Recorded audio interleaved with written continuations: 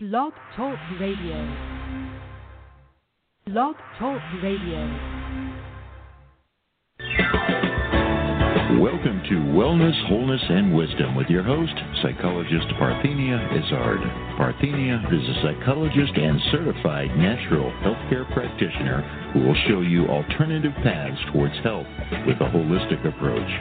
Call in with your questions or comments at 888-235-7374. And now here's the host of Wellness, Wholeness, and Izzard.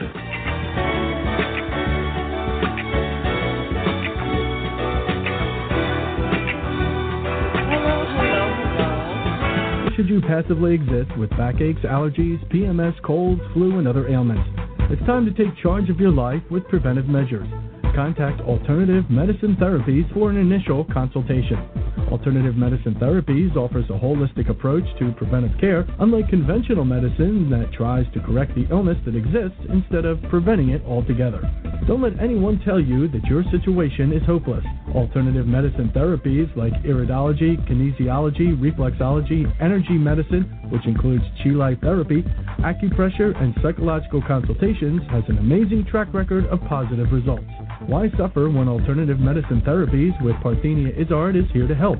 Contact Alternative Medicine Therapies today for an initial consultation and visit their website at www.amtherapies.com. Or call 610-658-0135. Alternative Medicine Therapies. You are listening to Wellness with Psychologist on Blog Talk Radio. Remember, on my site, www.amtherapies.com, you can preview and purchase an autographed copy of the book I co-authored, 101 Great Ways to Improve Your Health, on my site. Now, the chapter I did was naturopathy, and we're going to be talking with Captain Paul K. Chappell, a West Point graduate and author of The Art of Waging Peace. But right now, it's time for our wellness news.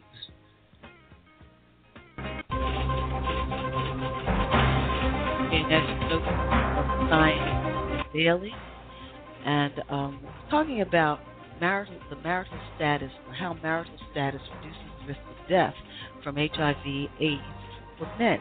Now, this came out July 12, 2015. At the height of the AIDS epidemic in the 1980s, men who were married were significantly less likely to die of HIV/AIDS now than their divorced or otherwise single counterparts, according to a University of California Riverside analysis of new mortality data for that era. For women, marital status had little impact on who was more likely to die of the disease, but race proved to be a significant risk factor, with African American women 9 times more likely to die of HIV/AIDS and Latinas 7 times more likely to die of the disease than European American women. Now, those mortality rates were considerably higher than those for men of color compared to European American men. Now, the study by UCR sociology professor Augustine Kaposowa, quote, marital status and HIV/AIDS mortality, evidence from the U.S. National Longitudinal Mortality Data, end quote, is the first to examine the effects of marital status on deaths of individuals with HIV/AIDS. It appears in the International Journal of Infectious Diseases, the official publication of the International Society for Infectious Diseases. Now, using data from a recent release of the U.S. National Longitudinal Mortality Study and the National Death Index, Kaposowa tracked nearly 763,000 individuals aged 15 and older between 1983 and 1994. A total of 410 of those individuals died of HIV/AIDS in that period of time. Now, these data, quote, these data capture when HIV/AIDS was approaching pandemic level, end quote. Kapsowa explains, quote, People were very afraid. The perception was that only men who had sex with men were getting infected, so no one was looking at risk factors for people who were married, widowed, or separated, end quote. Chappell's analysis of 11 years of mortality data find that marital status was a significant risk factor for men, but not women. Divorced and separated men were more than 6 times more likely to die of AIDS than married men, and those who had never married were 13.5 times more likely to die of the disease than those who were married. African American men were 2.7 times as likely to die of HIV/AIDS as European American men, and Hispanic men were more than twice as likely to die of the disease as European American men. Quote, "It turns out that the big story for women is race, particularly for African Americans and Latinos," Chappell said. Quote, "The question is, why would Latino and African American women have been more at risk of HIV?" End quote. The most logical explanation, Chappell believes, relates to how little was known in the 1980s about how the HIV virus was transmitted and a healthcare system that historically disadvantages the poor. Quote, Those without care are more likely to be minority women, he said. It's really a function of the healthcare system, who has access and how soon people seek care.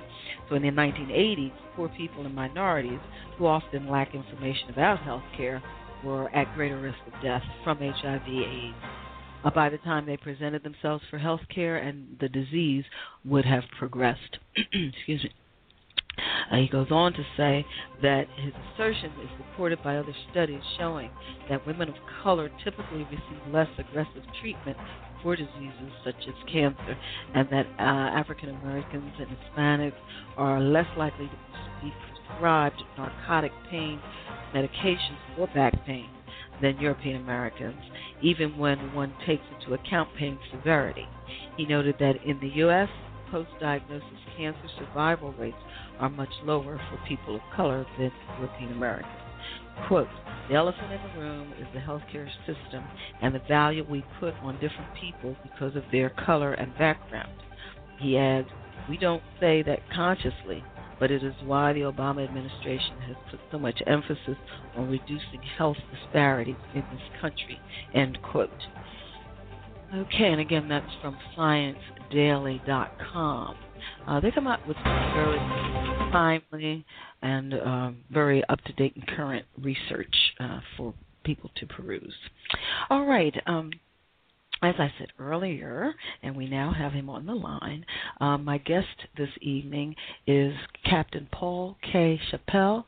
He graduated from West Point in 2002, was deployed to Baghdad, and left active duty in November 2009 as a captain. He is the author of 3 other books, serves as the Peace Leadership Director for the Nuclear Age Peace Foundation, and lectures nationally and internationally. Captain Paul Chappell grew up in Alabama, the son of a Korean mother and a half-black and a half-white father who fought in the Korean and Vietnam Wars. Good evening, Paul. How are you? Thank you for having me, Parthenia. I really appreciate it. Thank you. Great having you here. I mean, first of all, I've got to say, I love the title. You can't imagine my reaction when I saw The Art of Waging Peace, because you're so used to hear and studying and reading about the art of waging war. Obviously, I'm certain that has a lot to do with your selection of the title. I do have to ask, who is the statue of? It's a beautiful cover. Yes, it's from the memorial to the people who died during the Spanish Civil War. So it's a war memorial for the dead of the Spanish Civil War, and the statue is very contemplative, and I think we have to be very contemplative about these problems we're facing today as well. Most definitely. And I want to start out by, before we get into the text itself, would you tell us a little bit about yourself, where you're from, how peaceful your upbringing was or was not, things of that nature? Well, my father, he's half white and half black, and my mother's Korean, and I grew up in Alabama. And my father was in the Army for 30 years, and he fought in the Korean and Vietnam Wars, so he had a lot of war trauma. And I graduated from West Point. I was in the Army, as you said, and now I'm working for Peace full time. Okay. So. Very good. Now, and you grew up in the States. What would you say inspired you to want to go to West Point and to start a career in the military? I think there were a couple things. One thing was that when I was a child, my father told me that the only place in America where a black man has a fair chance is in the Army. And that was his reality growing up in the South under segregation during the Great Depression.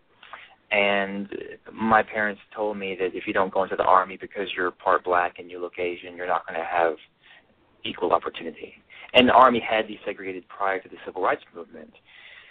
And when I told my mother I was getting out of the Army in 2009, she got really angry at me, and she said, "Are you out of your mind?" She said, "No one's going to give you a job." She said, "It's bad enough you look Asian. You're also part black." She said, "Who's going to give a job to a black man who looks Asian?" And I think that demonstrates that things have changed. We have a long way to go. So maybe it's a marathon, maybe we're halfway there, maybe we're a third of the way there, but some progress has happened. And I think that it also shows some of the realities about race in our country, that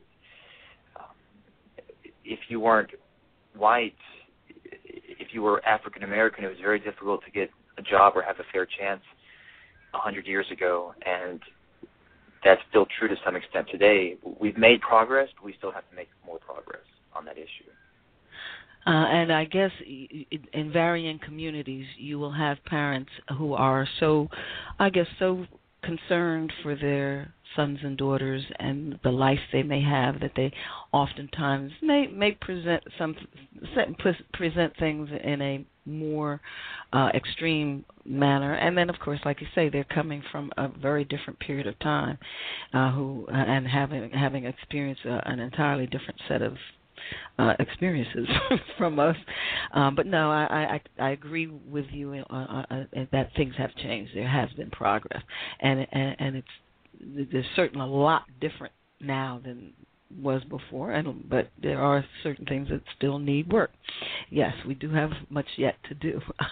Now, I again, in your book, you talk about how there's 7 books in the series, and you've written 4 so far, this one being the 4th, correct? That's correct, yes.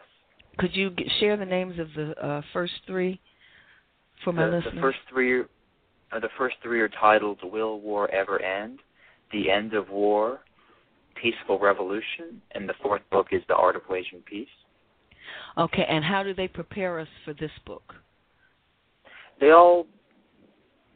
Okay, I'm sorry. This wasn't supposed to be a trick question, and I'm trying. I really don't want to put you on the spot, but I wanted our readers to sort of be caught up a little bit. Now, that's a very good question. So when you're talking about peace and war, there's so much content that has to be explored. The human mind is the most complex thing we know of in the universe. And to talk about peace, we have to understand military history, world history, civil rights, nonviolence, violence. We have to know animal behavior, human behavior, and justice. We have to know so many different facets of the universe. And so I try to divide the content in ways where each book goes deeper, but each book reveals essential parts of the solutions. So the first book, for example, focuses a lot on the idea that human beings aren't naturally violent. There's a very common myth today where people believe that human beings are naturally violent and war is just human nature. And I talk about how before we can even make progress to peace, we have to first understand human nature. We have to show that we're not naturally violent based off actual evidence, and then we can begin to unravel some of these solutions to these problems. Very good. Okay. Now, the next 3 books, are they already written or they're in progress, and we have a lot to look forward to? I have all my notes for the next 3. I'm currently writing the 5th one. Oh, wonderful. So I'm currently working on that book right now. That's always nice. For those of us who love to read, it's always wonderful when our favorite author has more than one book, and there are a lot of them that we can look forward to getting our hands on. So thank you for that. Well, thank you. Now, what would you say to a young person, or what would you think a young person needs to know who's considering a career in the military? It's important that they know the risks and the benefits.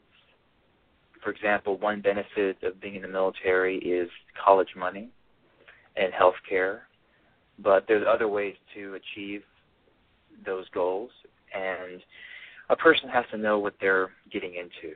And I think that military recruiters don't always tell people all the different facets of military life. So it's important that people have as much information as possible so they can make the best decision available to them. Okay, that's fair.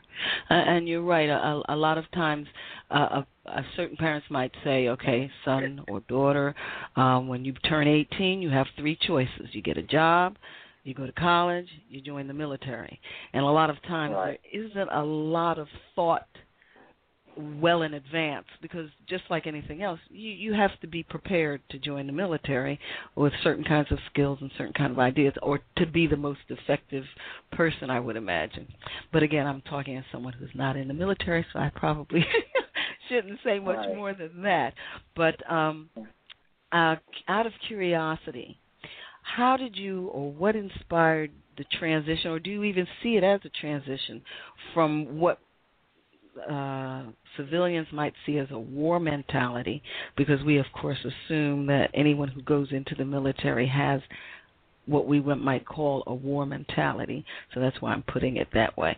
What inspired the transition, if there was one, from a war mentality to a peace mentality? Does that make sense? That does. I want to just respond a little bit more to your other question. Your other question was very insightful and very good. It's complex, because I don't agree with American foreign policy, but if somebody comes from a very difficult socioeconomic background and that person wants to go into a Navy and be a nurse,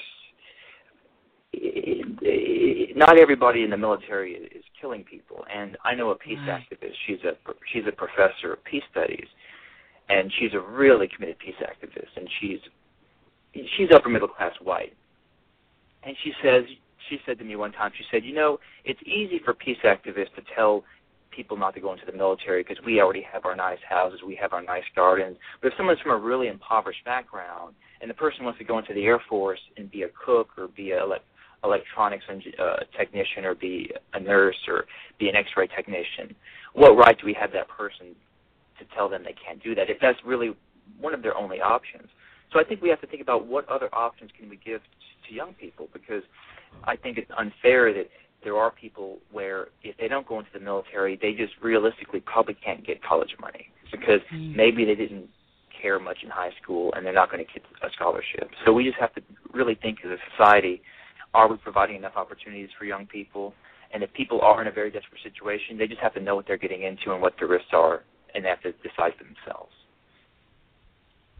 Okay, well, that's fair. That's very fair. Yeah. And now, go ahead. Oh, yeah, your other question is a really, really thoughtful question. I think that just a lot of things I learned at West Point and in the Army opened my eyes to how a lot of things that violence does actually is counterproductive. And the use of war, even though we're being told it makes us safer, in many ways it's doing the opposite. And I think that if the American people knew not only that war doesn't make us safe, but there's a better way to protect our country, I think that they would consider a different path for moving forward as a nation. Okay, very good. Well, we're about to go to break, and when we come back, I'm hoping you sort of give us some clarification about the MacArthur section that you start the book out with. I thought that was very unique. Okay, thank you. All right. Thank you. Hey, you're listening again to Wellness, Wholeness, and Wisdom with me, Psychologist Parthenia Izzard, here on Blog Talk Radio. You can go to my website, www.amtherapies.com, and you'll find a link for purchasing blood type diet products, new skin products.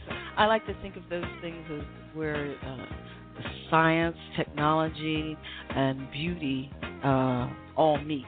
We'll be back with Captain Paul K. Chappell, West Point graduate, author of The Art of Waging Peace. And if you want to call in, call 619-789-6835. Why should you passively exist with backaches, allergies, PMS, colds, flu, and other ailments? It's time to take charge of your life with preventive measures. Contact Alternative Medicine Therapies for an initial consultation. Alternative Medicine Therapies offers a holistic approach to preventive care, unlike conventional medicine that tries to correct the illness that exists instead of preventing it altogether. Don't let anyone tell you that your situation is hopeless. Alternative medicine therapies like iridology, kinesiology, reflexology, energy medicine, which includes chi light therapy, acupressure, and psychological consultations, has an amazing track record of positive results. Why suffer when Alternative Medicine Therapies with Parthenia Izzard is here to help? Contact Alternative Medicine Therapies today for an initial consultation and visit their website at www.amtherapies.com. Or call 610-658-0135.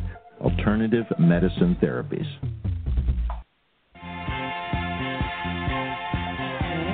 Yes.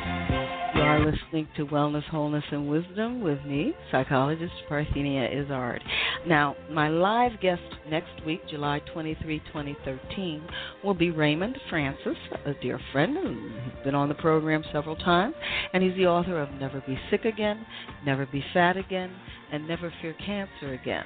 And he's going to be talking about an upcoming book about never feel old again.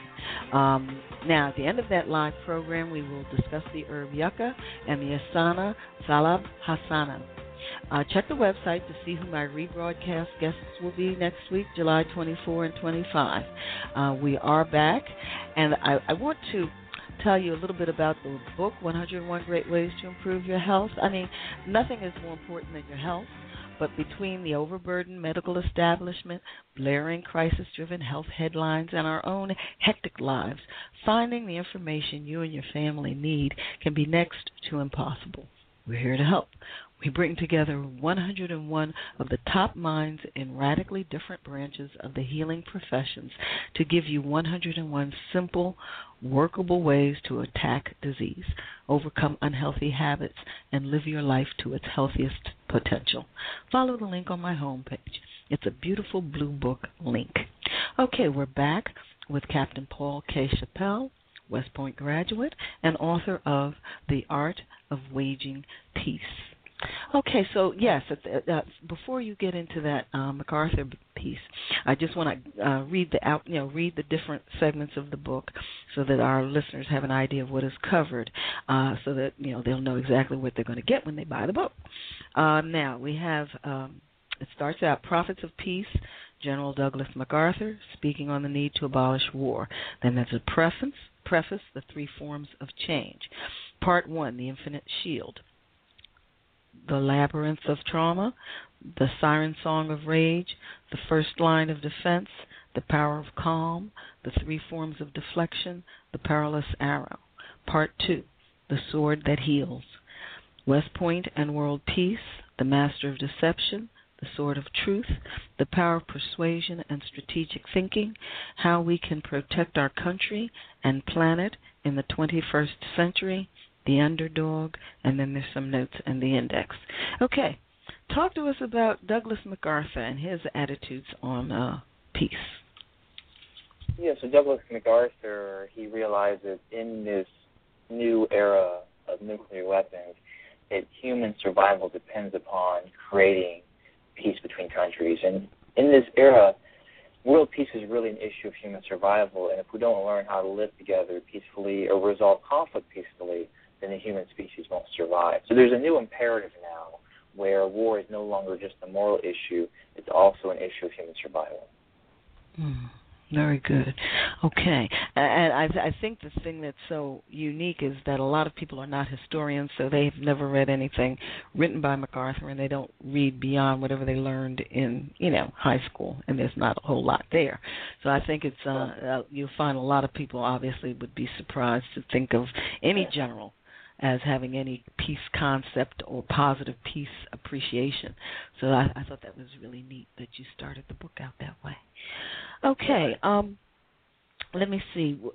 Did you? Well, the Infinite Shield, the sword that heals. Why don't you share with us what your expectation is? What it is you're hoping to accomplish with this text? What do you want people to see? Mm-hmm. I want people to see waging peace as an art form and as a science and as a strategic method. When people think of waging war, they realize waging war requires training, and waging war requires strategy and tactics and planning and recruiting. And the military has excellent training in waging war, but most activists have no training in waging peace. And people think of a peace as just doing nothing, or you wear a peace T-shirt, or you're being passive. When peace is a struggle, it's an activity, it's an action. Just like in the Civil Rights Movement. Civil Rights Movement transformed peace into a disciplined, strategic action to challenge injustice. And helping people see that as an art form, as a strategic framework, and giving them tools where they can take part in the art of waging peace in their own lives. And I would imagine, I think people also tend not to realize the danger. To me, it's more dangerous being a peaceful protester than someone with a weapon going in anywhere. That's what King and Gandhi realized, was that there is danger. That's why they would often that's why Gandhi, for example, called himself a soldier of peace.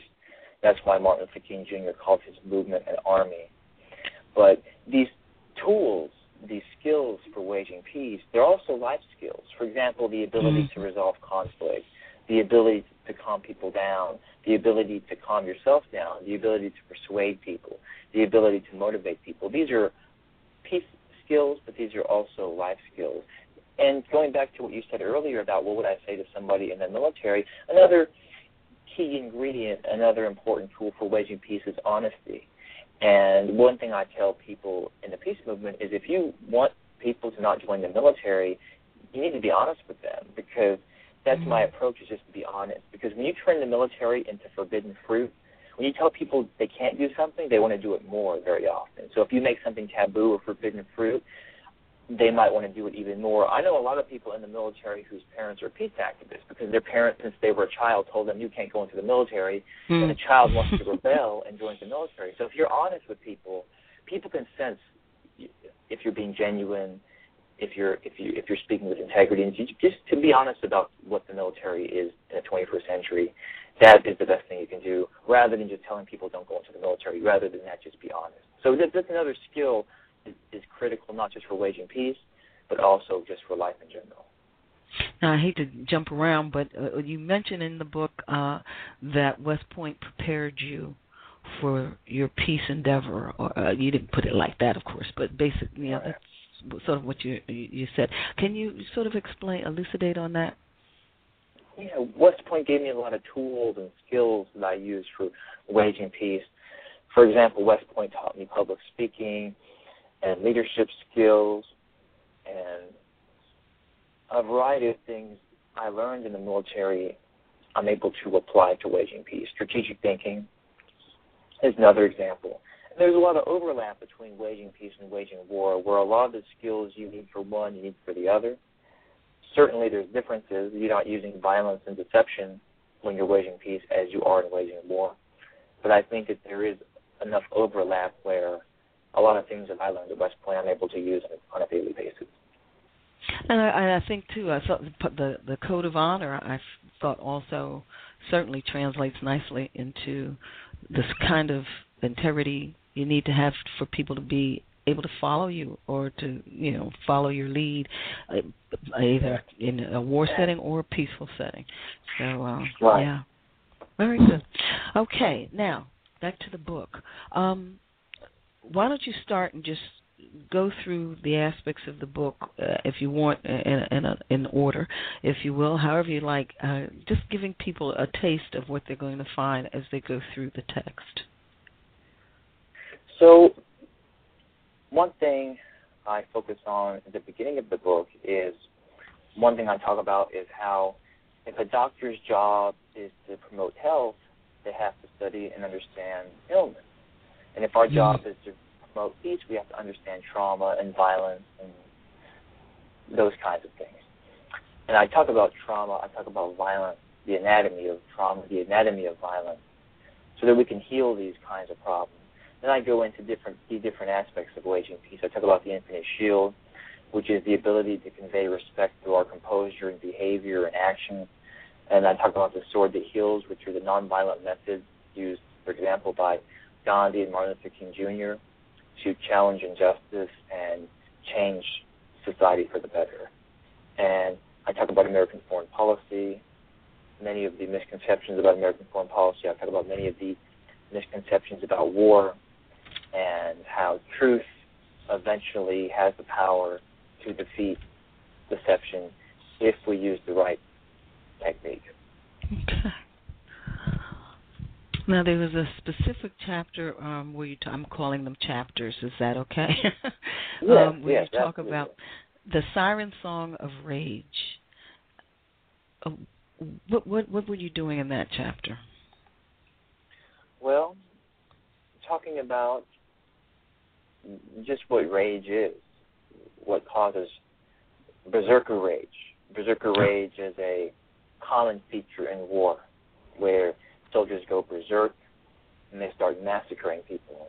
And I explain what causes that behavior to happen, because if we want to stop that behavior, we have to understand what causes it, and then we can begin to prevent it and predict it. So I talk about berserker rage, which we see not just in war, but we see in society as well. When you look at violent crime, when you look at mass shootings, when you look at murders, you often see berserker rage as well. And so kind of removing the fog around that topic. It's a very taboo topic. People talk about violence, but nobody likes to talk about the cause of the violence, because the cause of the violence makes us question, what are we doing as a society? And so I try to remove that fog, clear up these misconceptions, give people a clear picture of what rage and berserker rage in particular is, so that we can move forward and reduce the amount of violence and murder that we're seeing in our society and around the world. Okay, so again, bringing home that concept of what you're talking about doesn't just have to deal with combative war, one military group against another, but it also has to do with what we do to one another within our daily lives, in the home, at school, at work, at play, driving down the road. All of that is part. That's a good point. And other things, too. For example, one thing I talk about a lot in the book is the women's rights movement, how 200 years ago in America, women couldn't vote, own property, or go to college. And that was because the reason that changed was because people waged peace. I talk about Susan B. Anthony. I talk about Frederick Douglass, who was one of the foremost women's rights advocates. I talk about Elizabeth Cady Stanton and how the women's rights movement was able to gain their fundamental human rights through waging peace. I talk about the civil rights movement, how African Americans were able to fight against segregation and injustice. I talk about Gandhi's movement against the British Empire. So any form of injustice where people are not being treated fairly, waging peace can be used for that. It can be used against sexism. It can be used against racism. It can be used against war. It can be used against environmental destruction. And it can be used just in our own personal interactions with people on a daily basis. Yeah, I thought that was exceptional when that paragraph where you pointed out, because people always feel the only way to make change is through violence and through war, and you really pointed out very clearly that all those things you just mentioned really happened as a result of protest. Right. Not war, because women in America did not declare war on men in America or anything like that. But it was a different kind of, a protest, a peaceful, nonetheless, of course, dangerous, but it was still nonetheless a peaceful peace movement. But yeah, very good. A lot of people don't, for some reason, don't realize that or don't conceptualize that. Yeah. You brought up a really good point. That's a really good. I'm really glad you mentioned that. Can I comment on that briefly? Sure. So, yeah, I'm really glad you brought that up, because one thing I talk about in the book is how America's founding fathers talked about no taxation without representation. And they believed that if you govern people, you have to get their consent. And that's a very legitimate grievance. But decades after the Revolutionary War ended, less than 10% of the American population could vote. Women couldn't vote. African Americans couldn't vote. Most white people couldn't vote unless they owned land. So how did women get the right to vote and own property? They didn't fight a war. They used waging peace. How did non-landowners get the right to vote? They didn't wage a war. They used waging peace. If you look at workers' rights, if you look at child labor laws, and even though the Civil War kept the Union together, it took a peaceful movement, the Civil Rights Movement, before African Americans truly got their human rights. So when I was growing up in school, I was taught that we got all of our freedom through war, but decades after the Revolutionary War ended, most Americans weren't free people. And we got most of those rights through waging peace. And we're just not taught that in school, when how most of the rights we have today actually came from very, patriotic Americans, Martin Luther King Jr., Susan B. Anthony, Frederick Douglass. These people are as American as apple pie. But we're not taught the full extent of what many of them did. For example, we're not taught Mark Twain as an activist. We're taught Mark Twain as an author, but not as an activist who opposed America's wars. Yeah, very good. Okay, well, hold that thought. When we come back, I'd like you to share some contact information and talk a little bit about your website. Oh, sure. Okay. Sure, thank you. Folks, you're listening to Wellness, Wholeness, and Wisdom with me, psychologist and certified natural health care practitioner, Parthenia Izzard, here on Blog Talk Radio. And we will be back with Captain Paul K. Chappell, a West Point graduate, author of The Art of Waging Peace. Oh, and don't forget to follow me on Twitter. I'm Alternative Medi.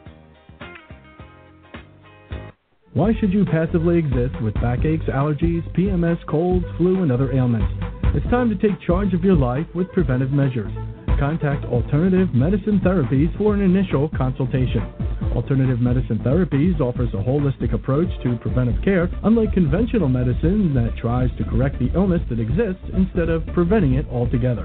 Don't let anyone tell you that your situation is hopeless. Alternative medicine therapies like iridology, kinesiology, reflexology, energy medicine, which includes chi light therapy, acupressure, and psychological consultations, has an amazing track record of positive results. Why suffer when Alternative Medicine Therapies with Parthenia Izzard is here to help? Contact Alternative Medicine Therapies today for an initial consultation and visit their website at www.amtherapies.com. Or call 610-658-0135. Alternative Medicine Therapies. You are listening to Wellness, Wholeness, and Wisdom with me, psychologist, healthcare practitioner, Parthenia Izzard. Remember the autograph book, 101 Great Ways to Improve Your Health. Purchase it on my site. And we are back with Captain Paul K. Chappell, and I hope I'm pronouncing your name properly. West Point graduate and author. Am I? Oh, you said Chappell, correct? Yes. Okay. Yeah. That's correct. Yeah, that's Thank you. Correct. Yes. Author of The Art of Waging Peace. Call 619-789-6835. Now, first, why don't you give us your website, your web address? My website is peacefulrevolution.com. Again, that's peacefulrevolution.com. And people can contact me there and find out more information. And they can purchase your book at that website? Right, that's correct. Peacefulrevolution.com. All the books are available there as well. Excellent. And is there a projection on when we might get that fifth book? Probably 2015. Probably 2015. Okay. It'll take me a year to write, and then the editing and everything, it'll probably be ready in 2015. But. Now, are you doing any public signings or anything like that coming up anytime soon? I speak year-round. My next big event is I'm speaking at the Veterans for Peace Convention in Madison, Wisconsin. And Veterans for Peace, they do a lot of important work regarding the end of war and other issues that our country is dealing with right now. And if people will just Google Veterans for Peace 2013 convention, they can find out more about it. And if they're in Madison, I hope they'll attend. When is that? Let me see. I think it's August. I'm speaking sometime in August. I'm speaking on August Well, they can go to the site. That's not a problem. Folks, remember, check August. I'm speaking on August 10th, but the convention takes place, I think, from August 8th through August 12th. Okay, good. Yeah. All right, very good. So, is there any other contact? Okay, they can get everything off your website, and that's peacefulrevolution.com. Very good. Yes. Okay, yes. well, let's go on to the power of calm. So, calm is one of the most important things that we can know how to utilize, and knowing how to calm people down, knowing how to calm ourselves down, because it is a scientific fact that when people are angry or afraid, the rational part of their brain shuts off. When you're really, really angry or really, really afraid, you can't think clearly. And it's a scientific fact that when you're really, really angry, when you're really, really afraid, people can't think clearly. So to get people to think clearly, you have to first be able to calm them down. And so I talk about these different steps for calming people down. One step is be calm. And that is one important step. For example, if you tell someone to calm down, that can make them more angry. If you tell someone calm down and they're really angry, they feel like they have a right to be upset. So telling them to calm down can come across as very condescending. So being calm is one important step. Another important step is to listen and be respectful. So listening and being respectful is very important. One thing I mentioned in the book is how in all of human history, I don't think anyone has ever seriously said, I hate it when people listen to me. I can't stand it when people listen to me. That's my biggest pet peeve, is being listened to. Or in all of human history, I don't think anyone has ever seriously said, I hate it when people respect me. I can't stand it when people respect me. Me and my spouse have to go to marriage counseling because my spouse is always listening to me and respecting me. I can't take it anymore. So we know this fact about human nature, that human beings like to be listened to. Human beings like to be respected. And that a common cause of conflict is people's unwillingness or inability to respect or listen to the other person. So listening and being respectful is a very important technique for waging peace. And if you look at how it applies to personal life, to family life, to the workplace, this is one reason why Martin Luther King Jr. was so effective, how he respected his opponent. And the third component of calming people down is to show care and concern, where if somebody's really angry, if you're just calm and you just listen, they might mistake that for you being apathetic to their problem. For example, if I wreck someone's car and they yell at me and I'm just calm and listening, they might think I don't care about their problem. So you have to verbalize your concern. Say, I'm really sorry. I didn't mean to do that. I apologize if you felt disrespected. And we have to verbalize these things so that people can understand the compassion we feel for their plight. Okay, thank you. We're at that point in the program, this hour goes by so fast, where I ask my guests for their final words of wisdom for our listeners. So take a breath and share with us what your final words of wisdom would be for our listeners tonight.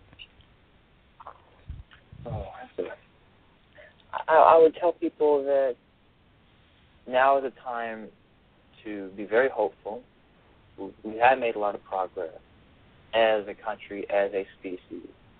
I'm half Korean, a quarter white, and a quarter black, and I grew up in Alabama.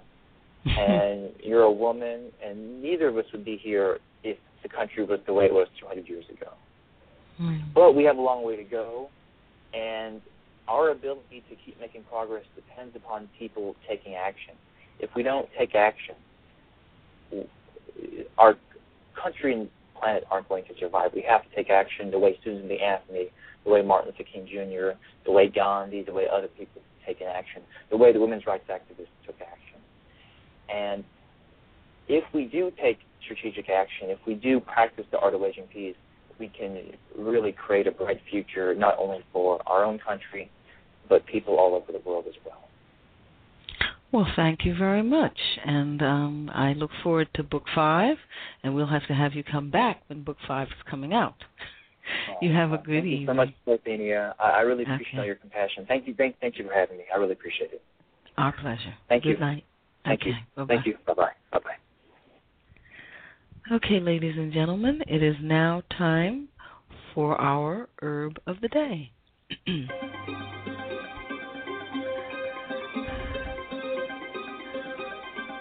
Today's herb is yohimbe.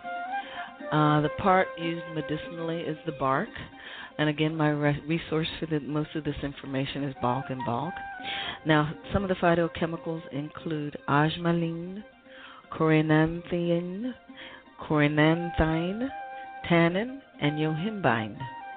It increases libido and blood flow to erectile tissue and may increase testosterone levels. It is a key compound, yohimbine, a key compound of the herb, is sold as a prescription medication. Caution, it may induce anxiety, panic attacks, and hallucinations in some individuals. May also cause elevated blood pressure and heart rate, headache, dizziness, and skin flushing. Should not be used by women or by anyone with high blood pressure, heart, kidney, or liver disease, or a psychological disorder. Should not be combined with foods rich in tyramine, such as cheese, red wine, and liver, as these may increase blood pressure to dangerous levels. Okay, now it's time for our asana. Okay, tonight's asana is Urdhva Mukha Savasana.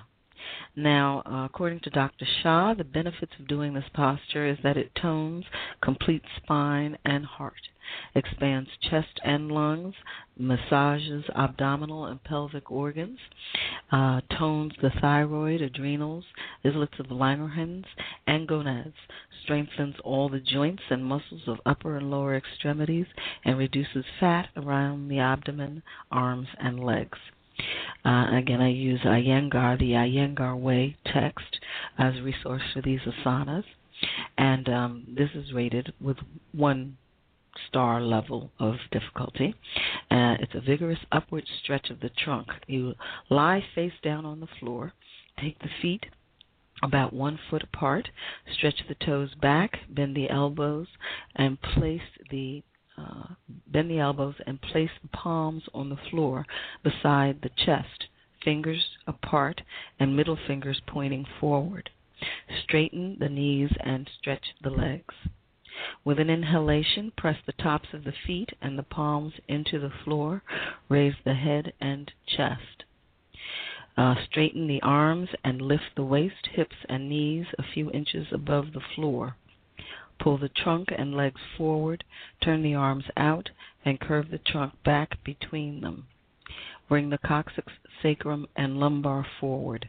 Contract the buttocks lightly and take them down. Stretch the front of the body from the pubis. Raise the sternum and the top ribs.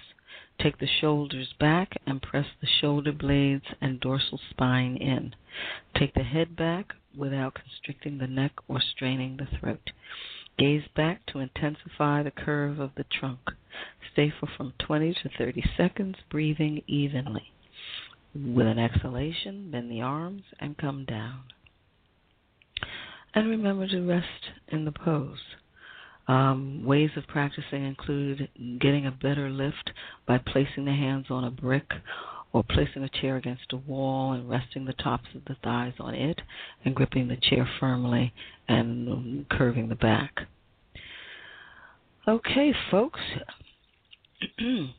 you have been listening to Wellness with me, Psychologist Parthenia Izzard, and Certified Natural Healthcare Practitioner here on Blog Talk Radio.